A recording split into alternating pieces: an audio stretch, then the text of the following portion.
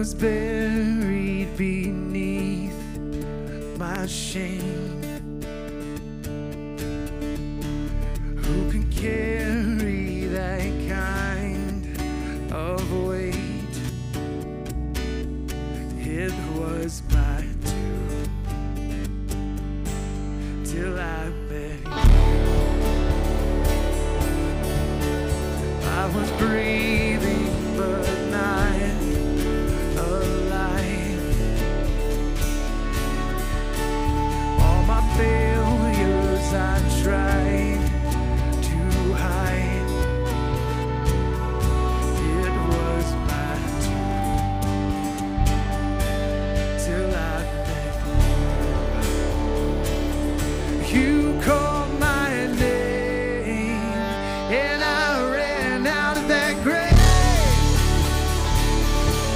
out of the darkness into your glorious day. You called my name and I ran out of that grave, out of the darkness into your glorious day.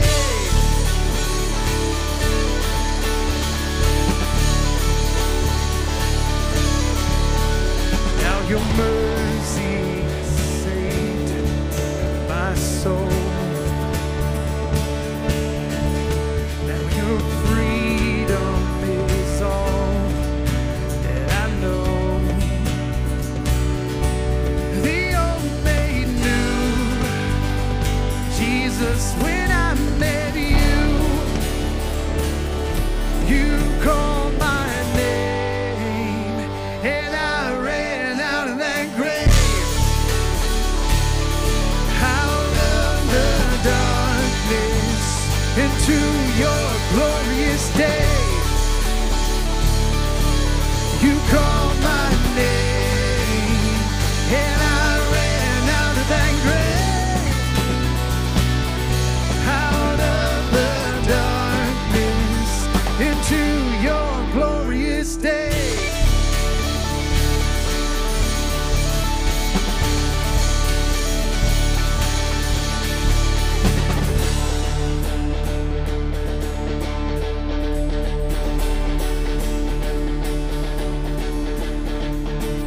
I needed rescue, my sins were heavy, the chains break at the weight of your mercy.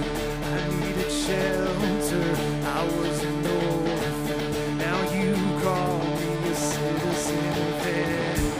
When I was broken, you were my healing, now your love is the air that I'm breathing. I have a future, my eyes are open, but when you call my name, I ran out of that grave, out of the darkness into your glorious day.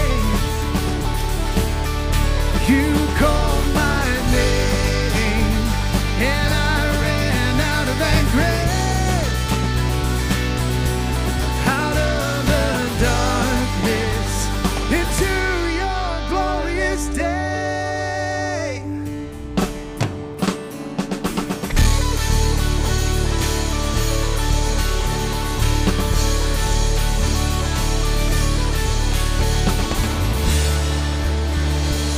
Let's just give him an offering this morning.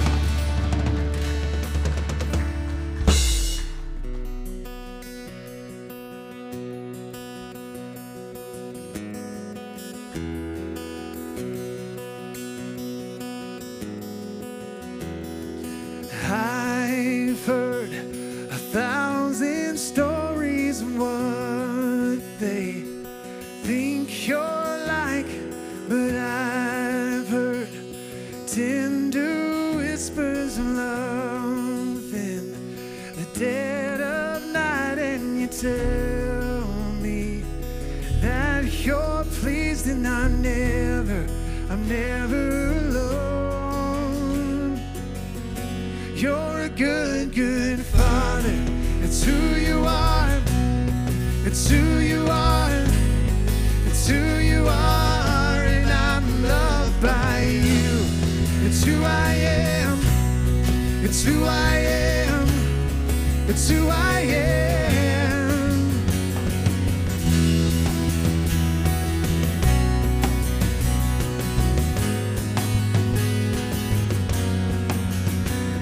And I've seen many searching for answers far and wide, but I know that we're all searching for answers only you can provide, 'cause you know just what we need before we say a word. You're a good, good Father. It's who you are. It's who you are. It's who you are, and I'm loved by you. It's who I am. It's who I am. It's who I am. You're a good, good Father. And I'm loved by you. You are perfect in all of your ways. You're perfect in all of your ways. You are perfect in all of your ways to us. You're a good, good Father. It's who you are. It's who you are. It's who you are, and I'm loved by you. It's who I am. It's who I am. It's who I am. You're a good, good Father. It's who you are. It's who you are. It's who you are, and I'm loved by you. It's who I am. It's who I am. It's who I am. And you are perfect in all of your ways. You're perfect in all of your ways.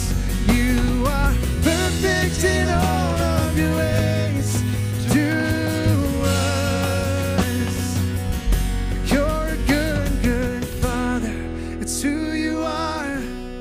It's who you are.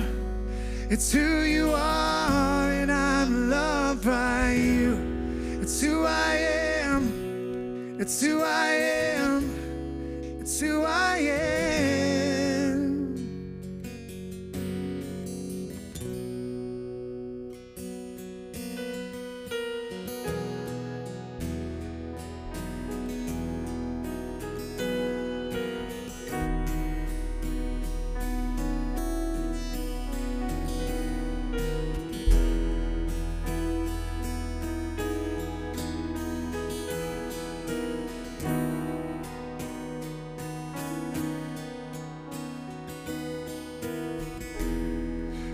Walking around these walls, I thought by now they'd fall, but you never failed me yet.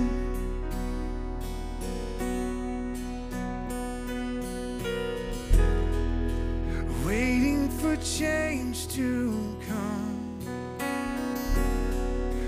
knowing the battle is won. My heart,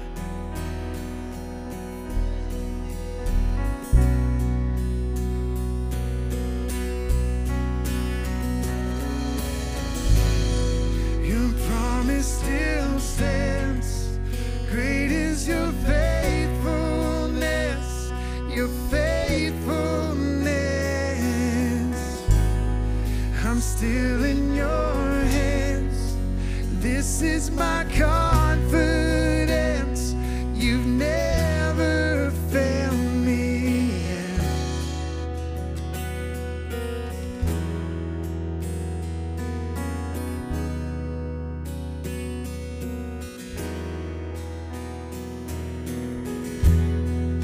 And I know the night won't last.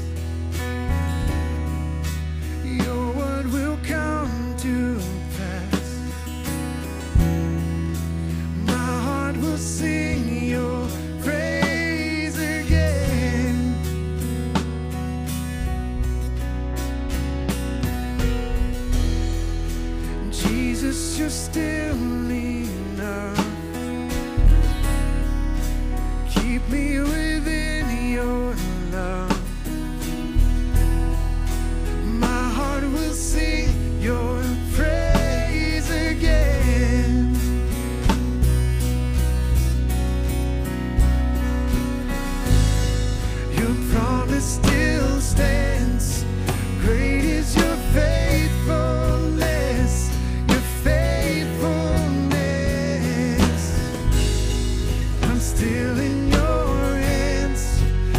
This is my confidence. You never fail me yet. Your promise still stands. Great is your faithfulness. Your faithfulness. I'm still in your hands. This is my confidence. You never fail me yet.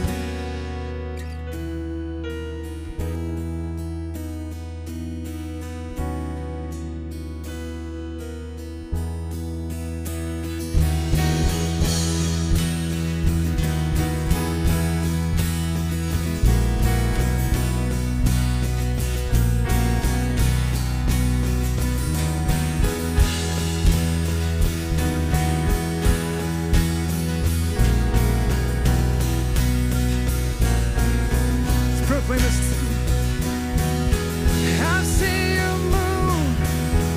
You move the mountains, and I believe I'll see you do it again. You made a way when there was no way, and I believe I'll see you do it again. I've seen you move. You move the mountains, and I believe I'll see you do it again. You made a way when there was no way, and I believe I'll see you do it again. I see you move. You move the mountains, and I believe I'll see you do it again.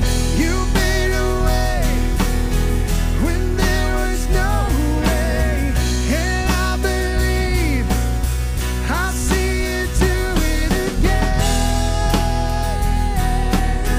I'll see you do it again.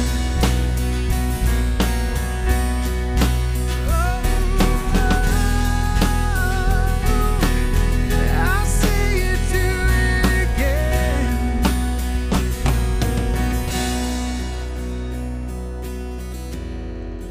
Your promise still stands. Great is your faithfulness. Your faithfulness. I'm still in your hands. This is my confidence. You never failed me yet. Your promise still stands. Great is your faithfulness. Your faithfulness. I'm still in your hands. This is my confidence. You never failed me yet.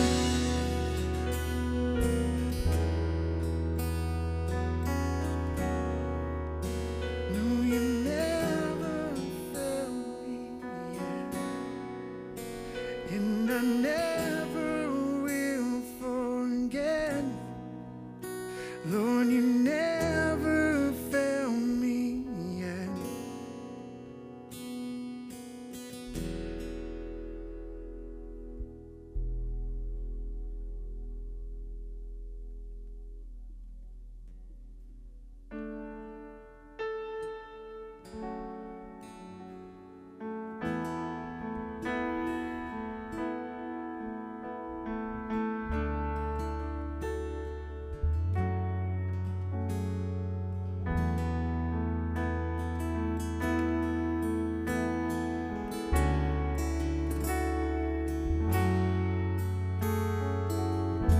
Just take us a moment just to lift him up in worship.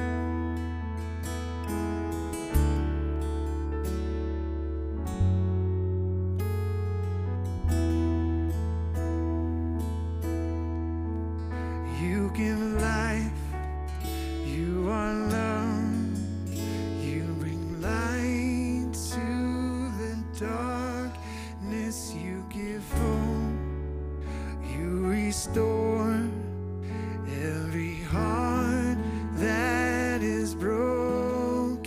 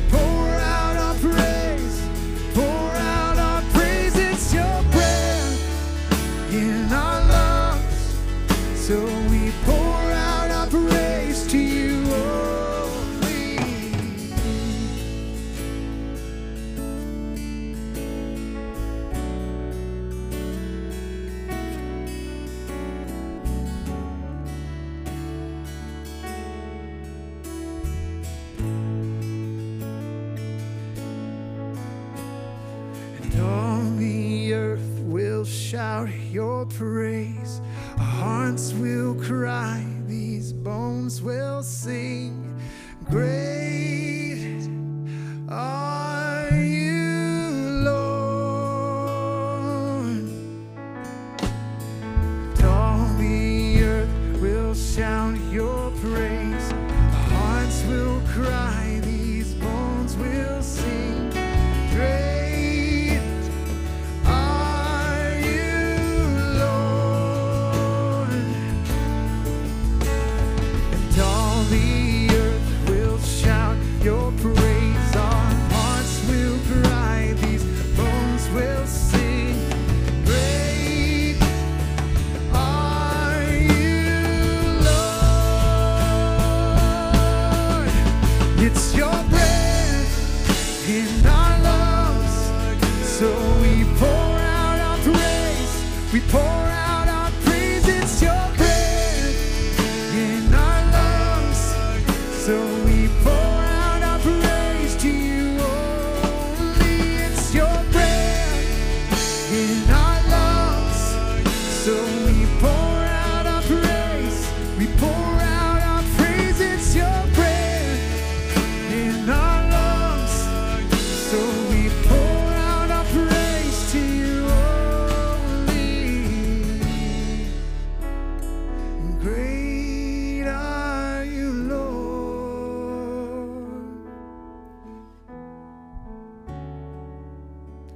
And great are you, Lord. It's your breath in our lungs, so we pour out our praise. Pour out our praise. It's your breath in our lungs, so we pour out our praise to you only.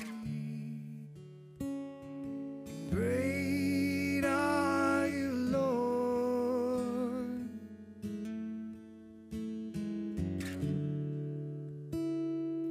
Great are you, Lord.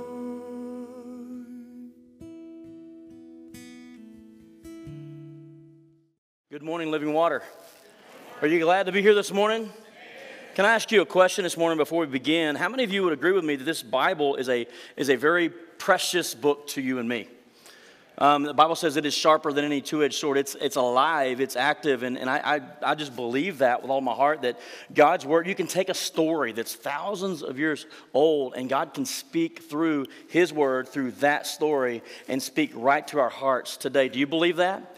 And so if you believe that, I want to ask you to open your Bibles to 1 Samuel chapter 7. And the title of the message this morning is Return to the Lord. Return to the Lord. And so what I want to do, 1 Samuel chapter 7, is I want to read verses 2 through about 14. I'm going to pray one more time, and then I want to share with you a few truths this morning. So chapter 7, verse 2, read along with me. It says, The ark remained in Kiriath Jearim for a long time, 20 years in all. During that time, all Israel mourned because it seemed the Lord had abandoned them. Then Samuel said to all the people of Israel, If you want to return to the Lord with all of your hearts, get rid of your foreign gods and your images of Ashtoreth. Turn your heart to the Lord and obey Him alone. Then He will rescue you from the Philistines. So the Israelites got rid of their images of Baal and Ashtoreth and worshipped only the Lord. Then Samuel told them, Gather all of Israel to Mizpah, and I will pray to the Lord for you. So they gathered at Mizpah, and in great ceremony drew water from a well and poured it out before the Lord.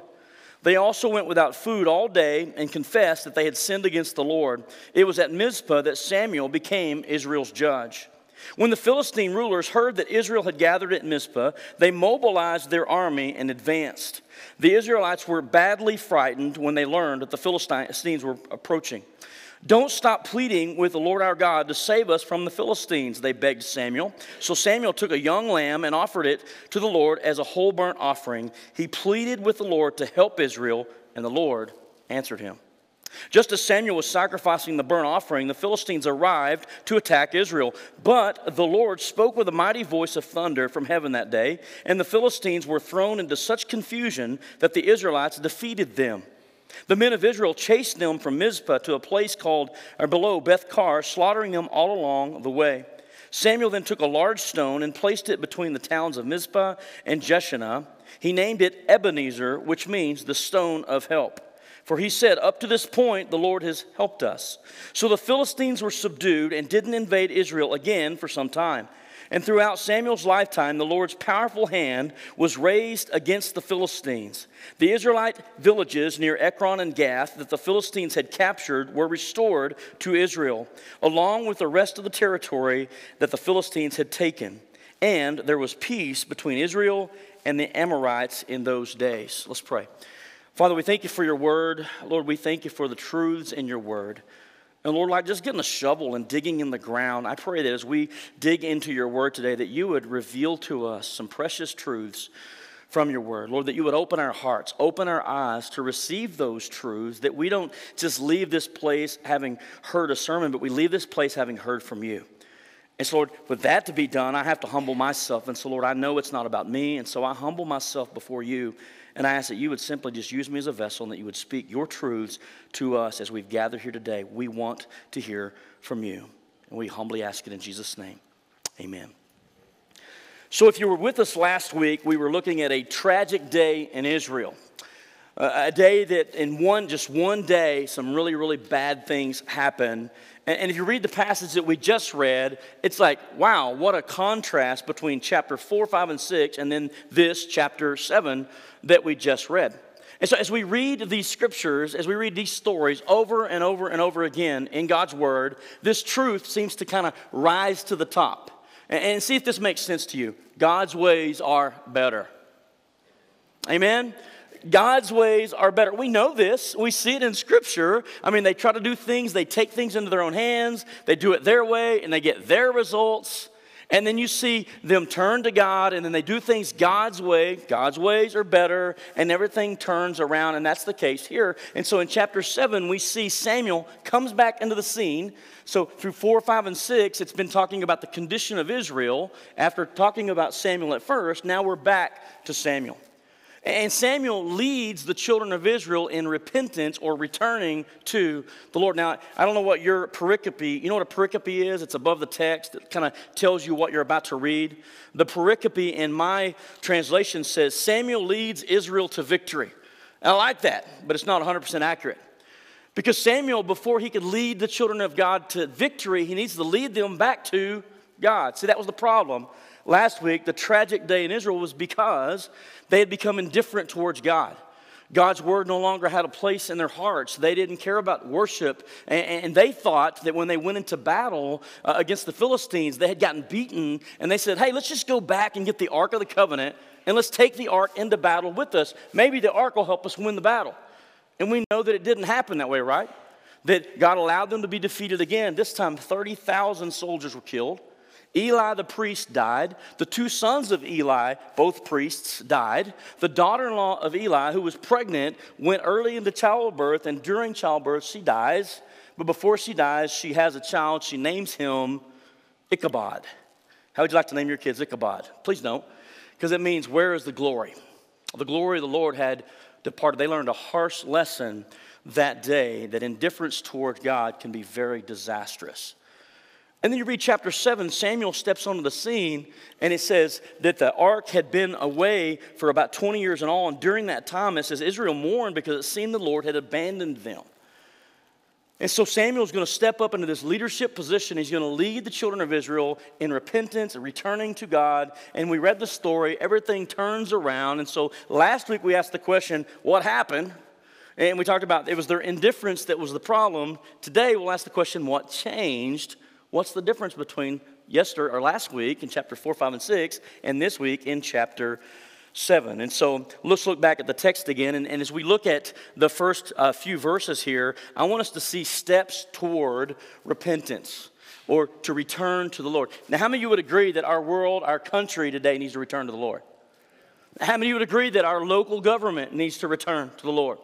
How about our families or our churches? Or let's just take it down to the personal level. How many of you would say today, Shane, I need to return to the Lord?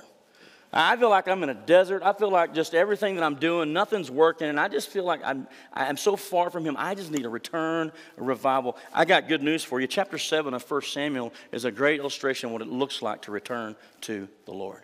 So in chapter 1, verse 2, it says, the ark remained at Kiriath Jearim for a long time, 20 years in all.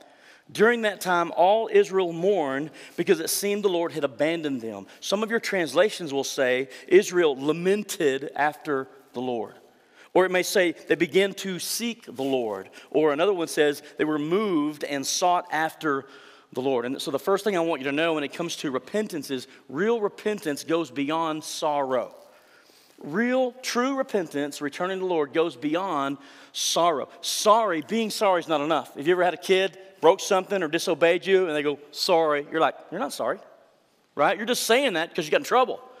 And so sometimes we do things and we have the consequences for our actions, and just to be sorry is not enough. And I'll show you that because earlier on, as the ark is making its way from the Philistines, remember they capture the ark, they had it for 7 months, and they send it back to Israel, and it spends a little bit of time in this place called Beth Shemesh. And while there, it says 70 men, they looked inside the ark. Now, if you know the Old Testament and the do's and the don'ts, that's a big don't. Don't do that. And so the Lord's anger broke out against these men, and 70 of them died that moment just because they looked into the ark. And so it says when they did that, all the people mourned. They were sorry. It says they mourned greatly because of what the Lord had done. You see, they were just sorry because of the consequences. They were mourning because of what the Lord had done. And then you fast forward to chapter 7, verse 2, it says, all of Israel mourned again, but this time it says, because it seemed the Lord had abandoned them, or they were seeking after the Lord. They were mourning, and their mourning was driving them, directing them towards repentance. And that's something that you and I need to see. Real repentance goes beyond just being sorry. It's a sorrow that leads us to repentance. 2 Corinthians chapter 7, verse 10 says, godly sorrow leads to repentance. Worldly sorrow without repentance doesn't do any good. But the repentance that God likes is when we say, God, I'm sorry, and we mean it. I'm sorry, and I want to change. Amen? So that's the first thing, is real repentance is more than sorrow. A second thing I want you to see is it says, Samuel steps up and he says, if you want to return to the Lord with all of your heart, then you need to do something. You need to get rid of your foreign gods and your images of Ashtoreth. If you want to return to the Lord, because they had been away from the Lord, right? Their indifference had taken them so far from God, and the results of that were disastrous. And he says, if you want to return to the Lord with all of your heart, then you need to get rid of your idols. You need to get rid of your idols to Baal and Ashtoreth, your images of Ashtoreth.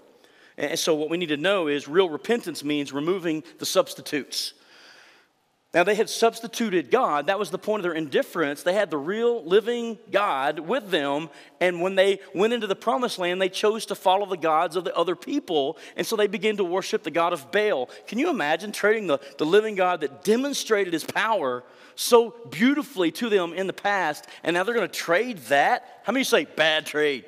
And they trade the Ark of the Covenant, God's presence, for the idol of Baal and Ashtoreth. And so what was happening is there were some substitutes that they had allowed to come into their lives. And so Samuel steps up and he says, hey, if you want to return to God, there's not enough room in your heart for all of that. There's only enough room in your heart for God and God alone. And so if you want to return to the Lord with all of your heart, then you have to remove the substitutes. You have to get rid of the idols. And so for us today, we don't have the little carved idols. We don't struggle with those little images, but how many of you know we can absolutely have idols that we can put in the place of our devotion and love of God? So if we want to return to the Lord, we need to understand that real repentance means removing the substitutes. I'll tell you this, try this, boyfriend, girlfriend, guy, talk to your girlfriend and ask her if it's okay if you can have a couple other girls on the side. You know what I'm saying? Just, substitute. Probably not going to work out very well, right? God's a jealous God, and God says, I'll have no other gods before me, right? And so if we want to return to him with all of our hearts, we need to remove the substitutes. There's not enough room in our hearts for God and these other things that we put in the place of God. Then Samuel told them, gather all the Israel to Mizpah, and I will pray to the Lord for you. So they gathered at Mizpah and in great ceremony. So it's this, I don't know what it looked like, but it says in great ceremony. It was a big thing. In great ceremony, they drew water from a well and poured it out before the Lord. Now, we may miss this because water is such an abundance for us, but for them, water represented life. I mean, it was very precious to them. And so to draw water out of a well and then to dump it on the ground before the Lord where they could not collect it again was a big deal. And it demonstrated their lives poured out before God. They're like, just like water is to us life, Lord, we are laying our lives before you, not to be taken back up, but we are fully committing to you. We're devoting ourselves to you. They had a change of heart. And so real repentance requires a change of heart, a changing of your stinking thinking, right? Looking at things differently and saying, God, I've been doing things my own way and I get my own results and I realize that your ways are better. And so Lord, I'm having a change of heart. Here I am. I'm pouring my life out before you today. Here I am. Real repentance is more than sorrow. It's removing the substitutes, and it's a change of heart. And then also we can't forget this part. It's coming clean with God. How many of you know sometimes we just need to come clean with God? Let me let you in a little secret. He already knows. He's omniscient. He already knows. So what does that mean? Well, come clean with God, but he already knows, so why do we have to bring it up? It's kind of embarrassing to talk about it. There's something about confession before God. It's like, God, I acknowledge that I've sinned against you. I acknowledge that I'm doing things my own way, and I just need to bring that out, bring it to the light. I confess, yes, God, I have sinned. And if you've been here any length of time at all, you know one of my favorite verses is 1 John 1:9, that if we confess our sins to him, he's faithful and he's just to forgive us of our sins and to cleanse us from unrighteousness. And so I would say, if we are to return to the Lord, if we are to repent and turn back to God, we need this more than sorrow, a sorrow that leads to repentance. We need to remove the substitutes that get in the way. We need a change of heart, and we need to come clean with God. Let me push the pause button right there. So that's where Samuel leads them. As I said a while ago, the pericope says Samuel leads them to victory, but it's misleading because the first 6 verses deal with him leading them first back to God. And how many know that's a very important step? Let's don't forget God. And so they lead them back to God, and after he leads them back to God, he's like, let's get our hearts right. Let's return to the Lord because we've been so far away. And we remember very vividly the casualties and the consequences of that indifference toward God. Let us return to the Lord with all of our hearts. And once they did that, here's a bottom line I want you to just remember and let it resonate in your heart because I believe it reflects the heart of God throughout Scripture. Now, it may sound a little shocking, but here it is. Those who honor God are honored by God. Shane, that sounds a little presumptuous. I mean, God's going to honor me? Come on, we're dirtbags. Why would God honor us? Well, the word honor means to bestow honor and or blessings upon. And I think we can all agree that God rewards obedience. Amen? That God blesses those that are obedient toward him. And so here's a phrase that you and I need to know today. If it's true that last week I said that indifference toward God can be disastrous, then we also need to know that those who honor God, put him in the right place in their hearts as they did, returning to the Lord, those who honor God, God will also honor them. He said it in chapter 2 when he was dealing with Eli. You remember he's warning Eli about his sins, his son's sins. And he said, Eli, you honor your kids more than you honor me. And then God says to Eli, I will honor those who honor me. God says he will honor those.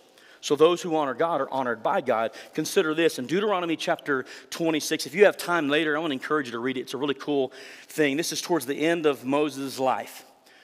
And he's led the children of Israel. He's given them the 10 Commandments. He's given them all the law. And he's about to die. Before he dies, he gives them this charge. He says, when you get into the promised land, Joshua is going to take them into the promised land. But when you get there, there are these 2 mountains. There's Mount Gerizim and Mount Ebal. And here's what I want. I want you to divide the 12 tribes of Israel in half. And 12 of them are going to stand on top of Mount Gerizim. And the other 12 are going to stand on the top of Mount Ebal. And so the Levites and the priests are going to get in the valley between the 2 mountains, and they're going to recite the terms of the contract, if you will, the terms of the covenant that God's making with his people there. And what they're going to do is they're going to read out all of the blessings that are associated with obedience. And he says, as they read the blessings, the Levites and the priests, all of the tribes that are on top of Mount Gerizim are just going to respond with, amen, so be it, right? If you obey, God will bless you. Amen. We like that, right? And then as they read out the curses over on Mount Ebal, how would you like to be in those 6 tribes where they're like, wow, we got the bummer part today, right? As he says, if you don't obey the word of God, or you turn from following me, he announces all these curses, and as he announces these curses, they're supposed to say, amen, so be it. And so it ends by saying he lays before them, a choice of obedience to God or disobedience to God and the consequences that flow from that. And so listen to what it says in chapter 26. It says, the Lord has declared today that you are his people, his own special treasure, just as he promised, and that you must obey his commands. And if you do, he will set you high above all of the other nations he has made. How many that's honor? He says he'll set you high above all the other nations that he has made. Then you will receive praise, honor, and renown. You will be a nation that is holy to the Lord your God, just as he promised. And so in chapter 28, it says, if you fully obey the Lord your God and carefully keep all of his commands that I'm giving you today, he says, the Lord your God will set you high above all the nations of the world. You will experience all the blessings if you obey the Lord your God. Listen to this. Your talents and your fields will be blessed. Your children and your crops will be blessed. Your offspring and your herds and flocks will be blessed. The fruit baskets and breadboards will be blessed. Wherever you go and whatever you do, you will be blessed. The Lord will conquer your enemies when they attack you. He goes on and on. The Lord will guarantee a blessing on everything you do. I like the way that sounds, don't you? He said, if you obey me, this is what I'm going to bless you. I'm going to honor you with these blessings. He goes on again. If you obey the commands the Lord your God has given you, the Lord will send rain in the proper time. Now contrast that with, he says, but if you refuse to listen to the Lord your God and do not obey all the commands and decrees I'm giving you today, all these curses will come on you and overwhelm you. The talents in your fields will be cursed. The fruit baskets and breadboards cursed. Your children cursed. Some of you are going, that's it. That's what's going on. The offspring of your herds and flocks will be cursed. Wherever you go and whatever you do will be cursed. The Lord himself will send on you the curses and the confusion. When you go to war, he's going to allow you to be defeated. Curses. And it's all a choice. Do you choose to obey him or do you choose to do things your own way? And as I said a while ago, God's ways are always better. And we're so blessed today that from a bird's eye perspective, we have about 6,000 years of human history recorded throughout the scriptures, and we see clearly this truth, this fundamental truth. In fact, I see Samuel like a coach, like a football coach, right? You go into halftime and you're getting your rear ends handed to you from your competition, they're just beating you like a rug. And the coach brings you into the locker room and he begins to talk to you. Hey guys, I know you got what it takes and you got this, but you're letting go of the fundamentals. You got to get back to the fundamentals. I mean, like blocking and tackling and protecting the football. If you would just take care of the fundamentals, you'll take care of the game. And I feel like that's what Samuel is saying to them. Listen, you've done it your way before and you got the results, but you got to get back to the fundamentals. The fundamentals is you got to return to God. And what happens when you return to God? Listen, if we honor God, God's going to honor us. So what did that look like for them? Look on, it says, as they returned to the Lord, you remember I said pause a while ago? That was all pause, right? We're pushing play again. We're back in the text, verse 7. When the Philistines, these enemies that have been just attacking them over and over and over again. When the Philistines heard that Israel had gathered at Mizpah, they mobilized their army and they advanced. The Israelites were badly frightened when they learned that the Philistines were approaching. Why? Because they had been just slaughtered earlier on. And they remember painfully clear to them how hard it was in the past. And so they were terrified to hear that the Philistines were coming again.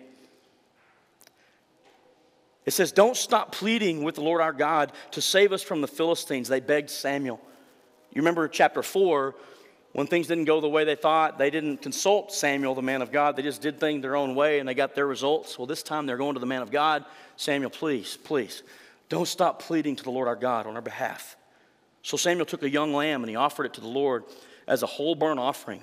He pleaded with the Lord to help Israel. And listen to this, the Lord answered him.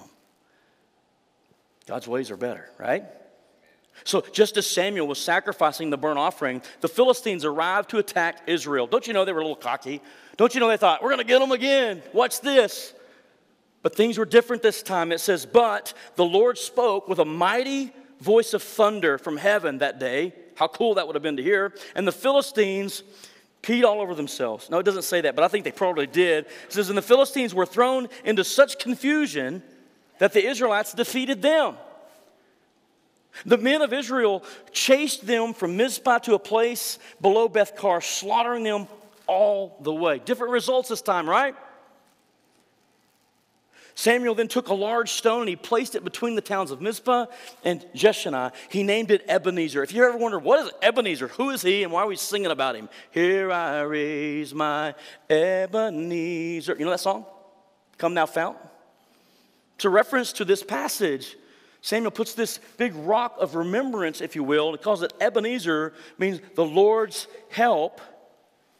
The stone of help, it means. For he said, up to this point, the Lord has helped us. He sets this reminder in front of them that, hey, last time we did it without the Lord and it didn't go well. This time the Lord's on our side. Let us remember that the Lord thus far is with us. I think it's cool for us to have reminders from time to time of how faithful God has been in our lives. Because we tend to forget, don't we? In fact, I was thinking about this morning. It's probably about 5 years ago, maybe 6 years ago today, that I spent some time in a cabin off the grid up into the Mesa over in New Mexico. And I went behind the cabin, hiked out there where you couldn't even hear anything. It's so loud. It was so quiet. That makes sense. Your ears so overcompensate. It's so quiet. And I was just pouring my heart out to God, some things that we were going through at that time. And I remember grabbing these stones and stacking them up. I bet you they're still there. In fact, I want to go back and see. But I needed a place in my heart and my mind just to nail it down. Say, God, you've been with us this far. And I believe that you're going to carry us through this next season of life as well. Sometimes it's good for us to have those memorials, right? Now for us, you may not have, could you imagine a bunch of stones across the yard? Oh yeah, that's when God did this, and that's when you're mowing around them. But what we can do is you can journal. You know, you can write things down, and I did that for a season. I'm not real faithful with it, but I just remember going back and grabbing one of the journals and looking back and over and over and over again like an Ebenezer, a stone of help, a reminder of God's faithfulness in my life. And I think it's good for us to have those reminders of God's faithfulness. So Samuel sets that stone there as a reminder to the children of Israel. It says, so the Philistines, listen to this, were subdued and didn't invade Israel again for some time. And throughout Samuel's lifetime, the Lord's powerful hand was raised against the Philistines. The Israelite villages near Ekron and Gath that the Philistines had captured were restored to Israel along with the rest of the territory that the Philistines had taken. If you're keeping up, let me show you how God honored them because they were honoring him. First off, he fought their battle for them. In the past, they were fighting on their own, and this time God shows up and said, what's this, boys? And thunder, and there's confusion, and Israel overtakes the Philistines. And I just believe that when we honor him, there's a lot of battles that you and I face that he'll go to war on our behalf. So he fought their battles for them, and they were able to beat the Philistines. And I like this part too. He also restored to them what the enemy had stolen. It says that the villages near Ekron and Gath that the Philistines had captured earlier on were all restored to Israel, along with the rest of the territory that the Philistines had taken. How many know God is in the restoration business? And I know some of us could say, man, I wish I could have some of the territory back that the enemy has stolen in my life. And I just think that when we honor God, God honors us. When we show indifference toward God, I think that we can experience some great devastation in our lives. But this truth today is so important to me as those who honor God. I just want to live my life honoring God. Because I believe if I mind his business, he'll mind mine. I believe that I make him priority and I get rid of the other stuff that's floating around in my heart, those substitutes. The God says, seek ye first the kingdom of God, and all these other things that you worry about, they'll be added to you. When we honor God, he honors, he blesses our obedience. He's faithful that way, right? And I like this, not only with the Philistines, but also there were some people in the hill country in Canaan called the Amorites. And it says even in those days, they had peace between Israel and the Amorites. I don't know about you, but just this text to me, this story to me screams, hey, there's a contrast between last week, chapters 4, 5, and 6, and then 7 today. And it's just absolutely abundantly, fundamentally clear, God's ways are better. But how many of us test that from time to time? Nobody else, just me? I mean, you know what I'm saying, right? We know what God's word says, but, and we start doing things as though we're smarter than God. I mean, come on. And we test that, and we just say, let me have the controls for a while, God. I need to handle this one. I know what your word says regarding forgiveness, but, oh, man, God, you got to let me take care of this one. I know you say to love your neighbor as yourself, but God, there's some people around the corner at my workplace or in my own family that I can't do that. And so we take the controls and we try to do things our own way, and we always get our own results. And for me, the reminder is, for all of us today, is God's ways are always better. In the context of marriage, God's way is better. Yesterday we celebrated Hurley and Donna Agee's 50-year anniversary. It's unheard of in today's culture today, right? I mean, I know there's a handful of people that have done that, but there's just something to be said about doing it God's way. Does that mean it's always going to be peace and bliss and no issues? No. But when you're committed to God's word, doing it God's way, I'm just telling you, he blesses that, and we can celebrate milestones like that. God's ways are better. So here's the big question. What changed? Last week we said what happened. What happened was their indifference, and their indifference just gave them a horrible, no good, very bad day, right? And in this case, when they returned to the Lord with all their hearts, when they honored God, God honored them. God blessed them in a big way. And so the question is, what changed? What changed was their hearts. What changed was their view of God. They put God back as a priority in their life. Does anybody else struggle with priorities? Oh, I do. But God needs to be number one in our lives. And when we get that priority out of whack, we get a lot of problems. And so they got their priorities organized. They put God back at number one. They honored God. That's what changed. So here's the other question. Why did it take them so long? Look back at the very beginning of that passage. It says the ark remained at Kiriath Jearim for a long time, 20 years in all. 20 years of being whipped around by the Philistines. 20 years of living in darkness, 20 years of being politically weak, spiritually weak, 20 years on the lam running from God. 20 years is a long time. And when you read how it all turns around for them, you're thinking, why did you wait so long? God's blessing on the other side of your obedience. Why did it take you so long to get this lesson? And I asked that question, why? And I have to ask it of us as well. Why does it take us so long to get it? Why does it take us so long to return? You know how it is. We get in these little seasons of doubt, or maybe we're discouraged, hurt, something we've gone through, and we just get into a funk. And one day turns into 1 week, turns into 1 month, turns into a year. And before you know it, 10 years go by, and we're missing out on God's blessing and his favor. And I'm just here to tell you, God is a faithful God, right? And he loves his people, and he blesses obedience. And so if those who honor God, God honors, I'm thinking, why do we wait so long? And I think about his appeal to you and me, and it's, come, let us reason together. Let's talk about it. And here's what I know about God. God is faithful. God is loving. God is merciful. That's good news, right?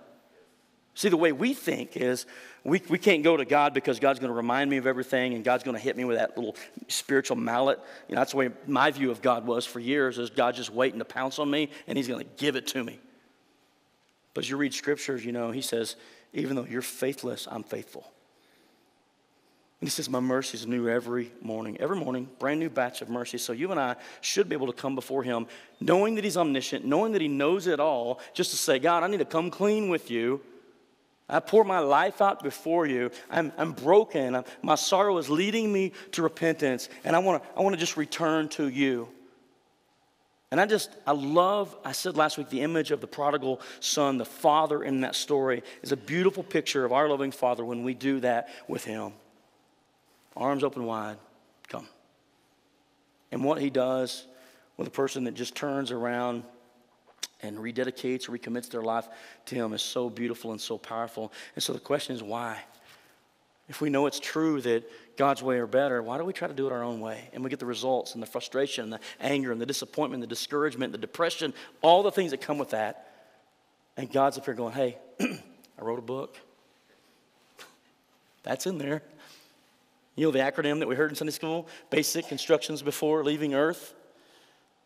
It's God's instruction manual to us. He says, hey, I wrote about that. It's in the Word. And I just assure you, because He's omnipotent and He's omniscient, He knows all things. It's like, I'm just telling you guys, my ways are better. But oh, how we test that. How I test that. And so let me just ask you this morning, are you here today and you feel like, Shane, I just feel like I'm in a dark place. I feel like I've been running from God and I've allowed some sin to creep into my life and it's caused me to feel like I'm just in a dark place. It feels like everything that goes on in my life is just cursed. It feels like nothing's working for me. Relationships, finance, health. Now let me make sure I make this clear. Old Testament, Old Covenant with them, we are under a new covenant, a better covenant. Amen? So here's how we're made right with God today. We're made right with God through the gospel of Jesus Christ. And whosoever believes in the name of the Lord Jesus will be saved. When we place our trust in the death, the burial, and the resurrection of Jesus, we are made right with God the Father. Now, before we're saved, we're like enemies of the cross. We're enemies of God. We're separated from Him, right? But when we place our faith in Him, now we become a part of the family. And as a loving Father, He's going to spank us from time to time. Have you ever been spanked by God? They hurt. But there's a purpose in God's chastisement, His correction. And as a loving parent always says, we don't do it just because it makes us feel good. Some of you might do that, and you're freaks if you do. But I just like to beat my kids every once in a while because the world's stressful, and I find it soothing. No, not God. God has a purpose in correction. It's always to turn us away from our error, to turn us away from our sin and back to Him. Isn't God great? And so if you're just kind of beating your head against the wall and you're trying, I don't understand it. I can't figure it out. Is it possible? You simply need to say, God, I've been doing it my way. I need to return to you today. Oh, I believe that we are so desperately in need of revival in our church. We're so desperately in need of revival in our community, in our schools, in local government, and then nationally, don't we? We need God to do something. And it starts before we can lead to victory, as we see with Samuel. We need to lead ourselves back to Him. Just recognize how far we have drifted away and turn to Him. Now, if you're here today and you never placed your faith in the gospel, let me just tell you that's the most important decision you'll ever make in life. Because you want to do things God's way. Let me tell you God's way. The only way that we can be made right with God is through the gospel of Jesus Christ. There's no other name given under heaven by which man can be saved. We can't find the back door into heaven. The Bible says narrow is the gate that leads to life. So God has given us instruction on how to be right with Him. And if we want to make it there one day when all this is said and done, we got to do it God's way, because God's way is going to bring God's results, right? And if you're here today and you never trusted Him for salvation, today is the day He's pleading with you. He's knocking on the heart of your door, and He's saying, hey, open up, let me in. And we trust Him. He can do some radical things in our lives. If you're here today and you say, hey, Shane, I'm a believer. I've followed Christ for years, but I feel like I'm just kind of in a lull. I think I'm kind of in a dark spot right now. Is it possible you simply just need to return to Him? Is it possible you just need to be honest with God? Come clean with Him and say, God, I've been lazy in my walk. I've been complacent, maybe even a little indifferent towards your word and obedience to your word. And I confess that as sin to you. And Lord, I want to turn to you with all of my heart. I want to get rid of all the substitutes because they ain't working. I want to trust in you and you alone. And when we do that, we're wholly devoted to Him, turning and returning to Him. Can I just tell you, God blesses that obedience. He says, I honor those who honor me. And so if you evaluate your life, are you honoring God in your life? Are you honoring Him in your marriage? Are you honoring Him in business, in finance? Are you honoring Him just in your relationship with other people? He says, I'll honor those who honor me. God's ways are always best. Amen? Those who honor God, God Himself will honor in return. How good, how great is our God? Pretty awesome, isn't He? Father, we thank you for the truth of your word. We thank you that you created us and you remember our frame. You know that we are but dust, is what the scriptures say. So you know how hard-headed we are. You know how hard-hearted we are. You know about our spiritual ADHD. Lord, we get so distracted with the things of this world. We get drawn away by the lures of temptation, and Lord, we find ourselves in a heap of trouble sometimes. And Lord, we grow cold and indifferent towards your word and towards fellowship and towards worship. And Lord, we know that from what we looked at last week, and we just know to be true in Scripture, that can be devastating, Lord, in our lives. And so, Father, we just acknowledge that.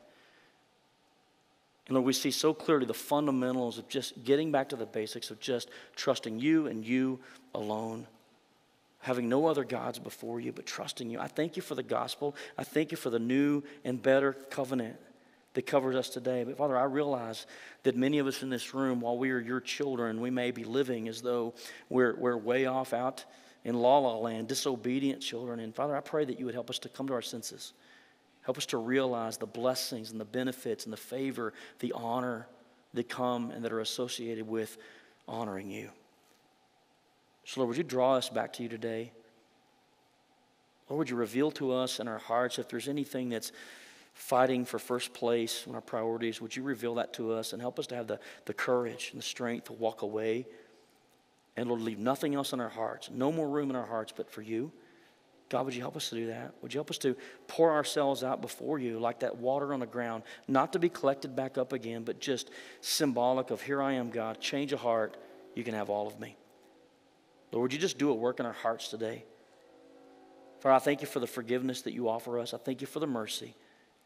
I thank you for the truth that even though we're faithless, you are faithful. You've never changed. You're immutable, and you're good that way. So, Father, I pray that we could come to you with a full assurance of faith and confidence that you, Lord, when we bring our brokenness to you, you're not standing there with that rubber mallet ready to pounce on us and tell us how bad we are, but like a loving Father with arms open wide, you welcome us back into the fold and the fellowship. I pray, God, that today we could see our need for that.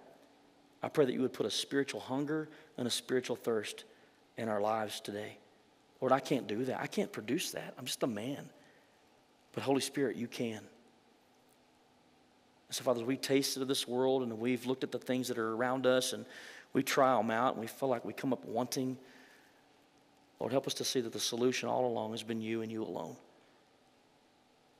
And Lord, as we leave this place to know God's ways are better. God's ways are always better.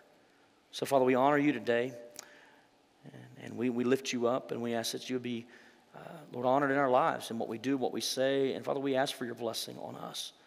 We ask for your provision, your protection on us. We ask that you would begin a revival in our own shoes first, and then carry it out through the church, in our community, in our schools, and in our government positions, Lord, leadership. Lord, would you just please show yourself faithful and powerful to us as we turn to you, Lord, that we would return to you.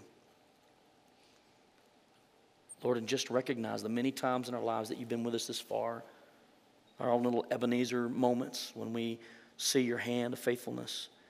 God, that we would not forget just how awesome and faithful you are. Lord, to you be all the praise, all the glory, and all the honor. You're truly worthy. Father, we love you. We ask that you would just speak to our hearts and move in our hearts today. We ask it humbly in Jesus' name. Amen.